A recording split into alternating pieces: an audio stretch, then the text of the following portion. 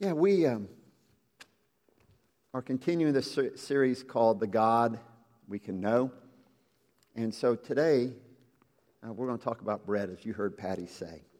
So let's turn to the good news according to John, the 6th chapter, starting with verse 25. And if you don't have a Bible with you, the words will be, actually, there they are right there on the screen. When they found him on the other side of the sea, they said to him, "Rabbi, when did you come here?" And Jesus answered them, "Very truly I tell you, you're looking for me not because you saw the signs, but because you ate your fill of the loaves. Do not work for the food that perishes, but for the food that endures for eternal life, which the Son of Man will give you. For it is on him that God the Father has set his seal." Then they said to him, "What must we do to perform the works of God?" And Jesus answered them, "This is the work of God, that you believe in him whom he has sent." So they said to him, "What sign are you going to give us so that we may see it and believe you? What work are you performing? Our ancestors ate of the manna in the wilderness, as is written, he gave them bread from heaven to eat." Then Jesus said to them, "Very truly I tell you, it was not Moses who gave you the bread from heaven, but it is my Father who gives you the true bread from heaven. For the bread of God is that which comes down from heaven and gives life to the world." They said to him, "Sir, give us this bread always." And then Jesus said to them, "I am the bread of life. Whoever comes to me will never be hungry, and whoever believes in me will never be thirsty." This is the word of God for the people of God. Thanks be to God. Y'all hungry? Some of y'all probably maybe just rolled out of bed and hopped up and came here. Some of y'all had breakfast a long time ago. But are y'all hungry? And what is it that are you truly hungering for? I mean, we live in a society that, we have so much food that we diet. We give up food for something. But for what do we truly hunger? That's the theme of our passage today, and what we're talking about this week in this series, the God we can know. If you were here last week, you might remember this. If you weren't, let me catch you up a little bit. We talked about the great I am as proclaimed in the book of Exodus. And in that passage, we unpack for you the fact that this God who says, "I am the great I am," comes down and calls us forth to go out into the world as he has empowered us to go and tell the evils of this world, the darkness of this world, this oppression that's in this world, "Let my people go." God reveals himself to us to do such things. But today, we're talking about this passage in John's Gospel where Jesus says for the first time, "I am something. I am the bread of life." And it is bread that satisfies our true hungers. It's interesting, though, when we think about our culture and what we do, thinking and talking about diets and things like that. Have you ever been on a diet? Anybody? This is a skinny crowd. There's a few people over here. But, a skinny crowd it here really doesn't know what a diet is. So let me catch you up a little bit. It is trying to not eat stuff to, maybe get a little better in shape or maybe lose a little weight. And it's interesting when you're on a diet and you've given up something, when you watch on television, that all sorts of things are going to be on television that you've given up to eat. There's going to be something about hamburgers. There's going to be lots of candy commercials. There's going to be stuff about donuts and cake. It's interesting on a diet that one of the few things you can eat, celery. And you never see commercials for celery, do you? There's never anything that, go and eat this wonderful celery, this delicious celery. You never see a commercial for that, right? I've been on many diets that have been, imposed upon me by my household. I'll just say that.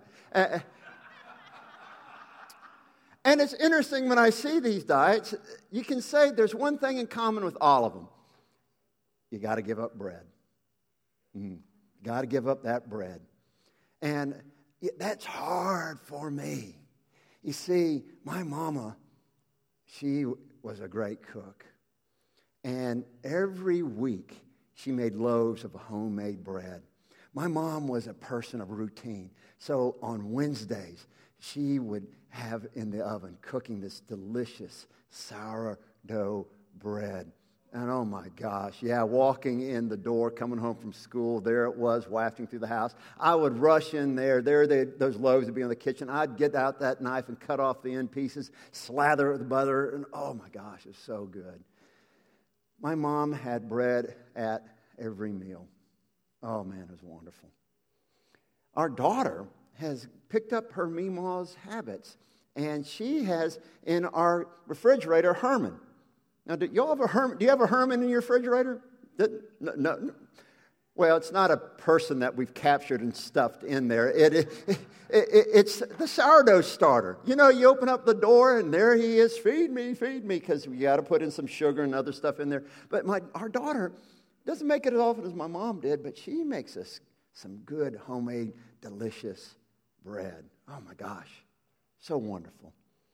And many of y'all may have someone in your house that cooks bread, or we have wonderful bakeries here in the high country. So we get to go out and enjoy this wonderful bread.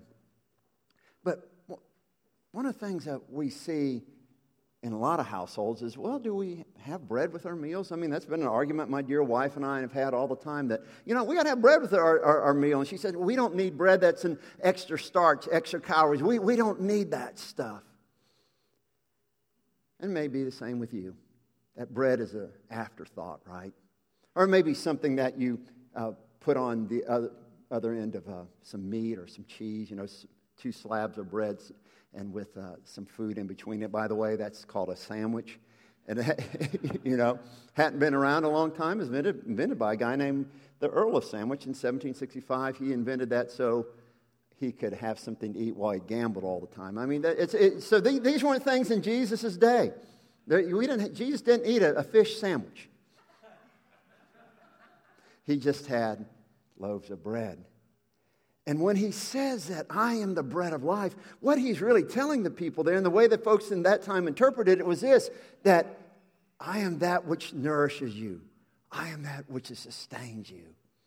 You see, bread wasn't an afterthought to the people Jesus was talking about. Bread was their food. Bread is something that a lot of people, that's all they had.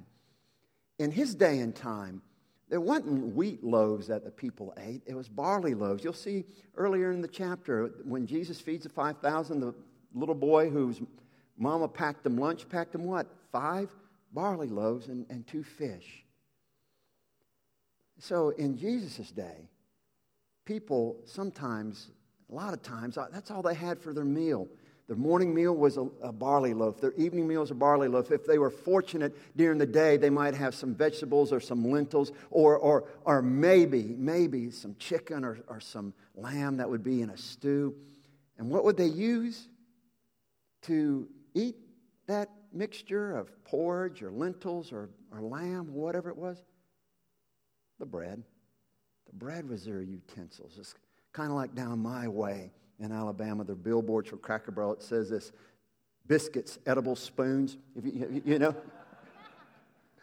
That's what they were doing. They had this barley loaf, and they dipped it in there, and they ate it. And the rest of the day, that's all they had to eat was this bread. So when Jesus is saying that I am the bread of life, he is saying to them, I am the thing that truly nourishes you. I am the thing that truly satisfies your soul. I am that which brings to you satisfaction and life. And he's also saying to them, I am the one that is the greater than the manna that comes from heaven. I am greater than the law that was given to you by Moses. I am the one that brings you to the Father. I am the one who is the way for you to have all that you need for your life. He's inviting them as the psalmist said in Psalm 34, come, taste, see that the Lord is good.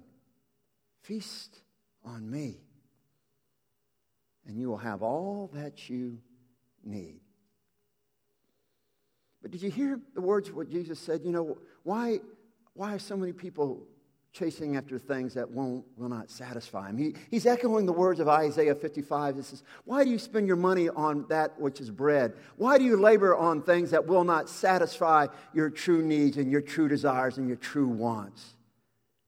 Why do we spend so much time doing those things and giving of ourselves to things that ultimately will not bring us what we need, the joy, the peace, the satisfaction to our souls? That's a question I'm asking us today. I've brought before us, some different types of bread. And, you know, here's some old moldy bread. It even has the green on it. You know, we're pretty fortunate in our society in this day and time not to have to eat that stuff, do we? I mean, have you ever gone to your shelf and you pulled out the bread and had mold on it? You know, we don't want to eat that, do we? It's going to taste bad. There's unfortunately places in this world, maybe places even in our own nation, that if they had that, they had to eat it. But most of us, we don't have to partake of that moldy stuff, do we? We don't have to eat stuff that's going to taste bad and leave a bitter taste in our mouth, do we? But people do. They know it's going to taste bad. They know it's going to be bad for them. They know it's not going to be something that's going to satisfy them, but yet they still do. It's kind of like folks smoking cigarettes. Have you ever looked at the warning labels on cigarettes? You know, have you ever seen those things? I mean, it says basically, this will kill you. You know, but basically what it says, it causes lung cancer, causes heart disease, causes emphysema. It will cause the circulation in your legs to be cut off, so you'll have amputations of your legs or your feet and your toes. It'll cause birth defects. It could cause you to go blind. It can cause you to have a heart attack. Yet people still smoke those things. And though those warning labels have worked for quite a while, I just read an article not too long ago. It says cigarettes have become sexy again for the younger crowd. Wow. Younger people are picking them up again, even though those things say that. Even though they're going to taste bad. Why pick up things that we know are going to taste bad and not satisfy us? In a book called The Lucifer Principle, Philip Zimbardo says that it's interesting how people, good people, will in their alienation and how in their feeling like they're trapped in their lives will start to become imprisoned to bitterness, to anger, to selfishness. It eats at their souls. It's kind of like moldy bread that tastes bad. And it seems like in our day and time that people are feasting on such things. There is an epidemic of anger in our country. That people are feasting on the moldy bread of social media. They're snacking on 24-hour news, and it leaves within their minds and their hearts a bitterness and an anger. A recent poll said that 69% of Americans feel like that they're very angry or they're somewhat angry in their lives.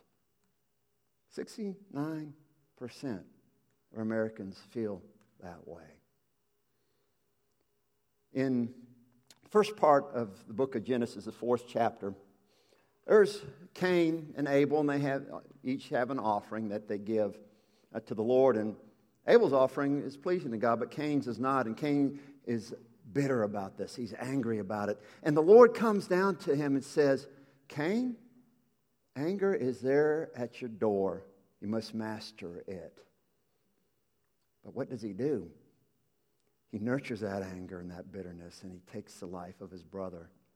Psalm 30 says, refrain from anger, remove wrath, because it only leads to evil.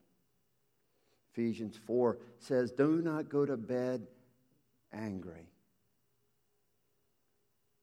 Now, we're going to get angry. We're going to get frustrated. We're going to get sometimes, disappointed, and it leads to frustrations in our lives. But hear this.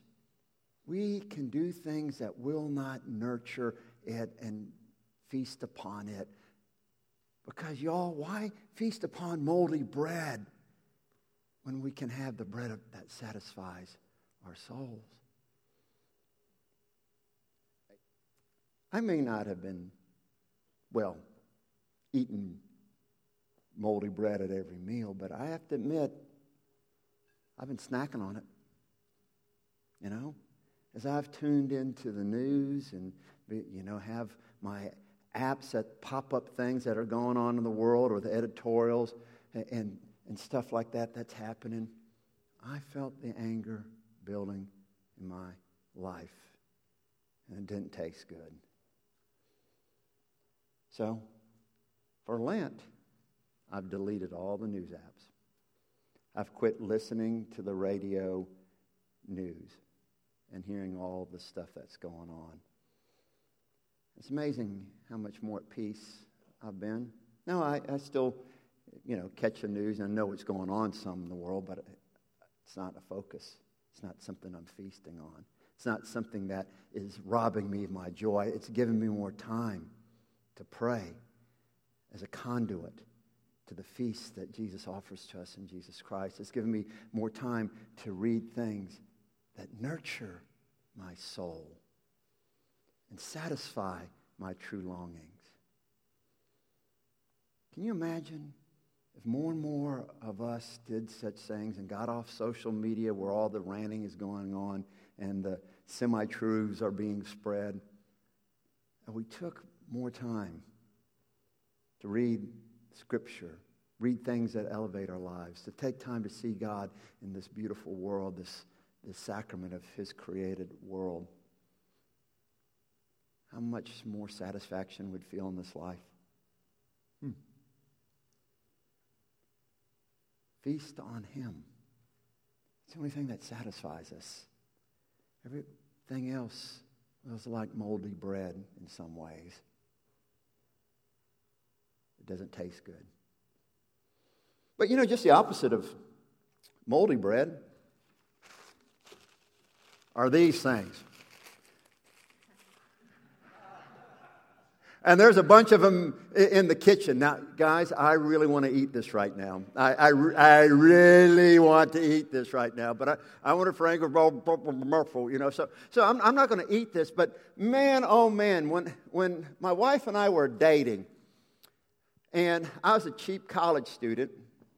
Now, I'm a cheap middle-aged adult. But when I was a cheap college student, we could go to Krispy Kreme and get 19-cent donuts and 25-cent cups of coffee. Yes, it was a few years ago. And we would go to the Krispy Kreme and watch those hot donuts come off the conveyor belt. I mean, there they would. They come in the conveyor and they would swim in that grease. Oh my gosh, they look like they're just having the best time. They're frying up. And then after they come out of the grease, they'd go through this vat of sugar just being poured all over them. I mean, oh my stars, it looked so wonderful. And then they'd come out. And oh, my stars, are they so good when they're so hot and they melt in your mouth. If there was a dozen of them here right now, I know some of y'all want to head out right now. If there was a dozen of them, I mean, I could eat every one of them if they're just coming off that conveyor. Oh my, they're so good. I've heard there's cinnamon rolls in the kitchen. There's all sorts of things. Can you imagine if I made my diet nothing but Krispy Kreme donuts, cinnamon rolls, cupcakes, hot apple pie, ice cream? Oh, can you imagine if that was the entirety of my diet? I could sell shade. If that's all I had as my diet. I would be so satisfied in my sweet tooth maybe, but I would not satisfy my hungers and my desires that are truly part of who I am. The sweet stuff represents the pleasures of life and the things that we pursue that bring us some moments of happiness. And life has got to be more about than the next thing, the next event, the next adventure, the next item that we can buy. Now hear this. There's nothing wrong with those things. Jesus himself, when he walked the earth, he ate with friends. He gathered with those whom he loved. He was known by those who were the stodgy religious folks as someone who's a glutton and a wine bibber, someone who was seen by them as someone who liked to get out and be with people, but that was not the entirety of who he was. But so many people in our society, it's the next thing, the next event. What can I buy? What can I purchase? It's all about gathering and getting. It's all about trying to find that next experience. Go to that game, go to that concert, climb that rock wall, whatever. Play that round of golf. And is it any wonder that Jesus, when telling this great parable of the sower, he talks about this soil where weeds grow up. For real quickly in that parable, Jesus tells this parable about a sower, which is a farmer, who goes out to sow, and he casts seed out into different types of soil. And some falls on a path that it doesn't even grow at all. Some it's the rocky soil and it starts to grow, but it can't get any roots. But he talks about this soil that starts to grow, and it looks like the seeds are going to really do something. But then the weeds crop up and choke out all the growth. Later on, when Jesus is explaining this parable to his disciples, he says this. He said, that soil is the soil where the cares of life, the pleasures of this life, come and choke out eternal life. Is it any wonder, in his last speech to the people of Israel, Moses, in the book of Deuteronomy, near the end, the 28th and 30th chapter, he begins to tell them, says, y'all, we didn't use y'all, he went from the south, but you beware. When your crops start to grow, your cattle start to flourish, your vineyards start to produce, and you forget the Lord your God. Because, it chokes out true life. If we're so full of the sweet stuff, we have no room for the bread that brings life, that truly satisfies. C.S. Lewis put it this way. Maybe, he said, that pleasures become substitutes for joys. Maybe the pleasures of life become substitutes for joy. And that happens. We get so filled with seeking after things that maybe help a craving, that make us think, oh, we can be happy if we get this or do that they rob us of the bread of life because we're too filled with stuff. Wow. One other piece of bread up here. I won't try to bite it because I might break a tooth. This is old stale bread. And Jesus, in talking to the people, there are the religious leaders out there. And they are so fascinated by their interpretations of the 613 laws that are a part of the Jewish tradition, that they are so caught up in the rituals and in following after rules that they miss out on the one who gave them the rules and gave them the laws. That they are so tied to the staleness of the religion that they have no idea that standing before them is this one who brings them life. Jesus. They're so caught up in their religion that it has become stale to them. It is not life-giving to them. And there in front of them is the person who can give them life that's abundant. They feast on him rather than the rules, rather than their traditions. Oh, how glorious life would be. But they've traded this list of things to do. They've traded their knowledge for relationship. In Lubbock, Texas, a guy named Robert Winder tells of a story of a professor, and those of you that are app students here would like this professor, who taught logic, and he gave interesting exams. And on the final exam for this one course on logic, he said, you can bring in a 8 by 11 piece of paper and cram all the knowledge and all the facts on it that you want to take this exam. And what would you do? Probably what I would do is I'd go through my book, I'd go through my notes, and I would write as small as I could in every margin, every piece of information that I could get and could find so I could do well on that exam. And here all these people came in with that piece of paper, crammed to the gills with all this writing on it. But there's this one creative student came in, and he had with him another professor of logic from the college. And this doctor of philosophy, this doctor of logic, came in with the student, and the student put the piece of paper down on the floor and had the guy stand on that piece of paper. And then Robert Winder asks this question. He says, would you rather have facts and words, or would you rather have the relationship and have the person? By the way, he got the only A on the exam. Yeah. See, what happened is those religious leaders were so caught up in the ritual and the routine that they missed the one who was standing before them. This one that living love was flowing from his eyes. His embrace was there to greet them and to welcome them. He was there as a bridge to keep them from out of being trapped to their past and offer them a glorious future. And yet they're too tied to what was their history, their ritual, their traditions, and they couldn't let it go. They couldn't put down their stale bread to receive bread that was life eternal.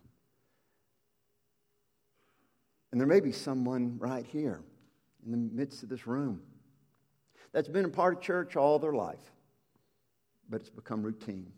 It's become a ritual. It's become stale.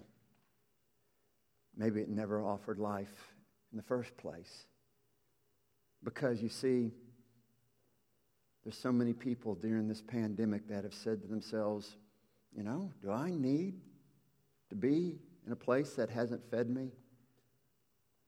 Have I come to realize that maybe my religion wasn't one that gave me life?